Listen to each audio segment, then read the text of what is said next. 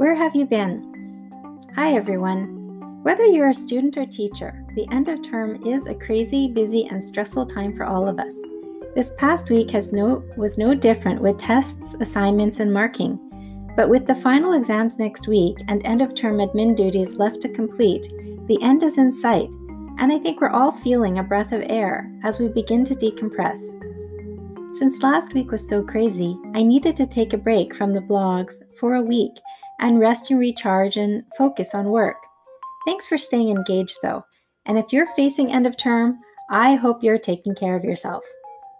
One new project I'm working on is developing some workbooks for writing and vocabulary skills development, so check back later this week for more details as one of the books will go live on Amazon. These workbooks are based on methods I've personally used as a language learner and as a teacher, and are supported with research. So if you're learning a language or teaching one, you might want to check them out. So in practicing a bit of self-care this past week when I wasn't teaching, I made time to read, play, go for walks in nature, and watch a bit of TV, which is a bit of a challenge since I don't have TV or Netflix. But with a bit of creativity, it is possible. What do you do in the throes of end-of-term stress? And how do you take care of yourself?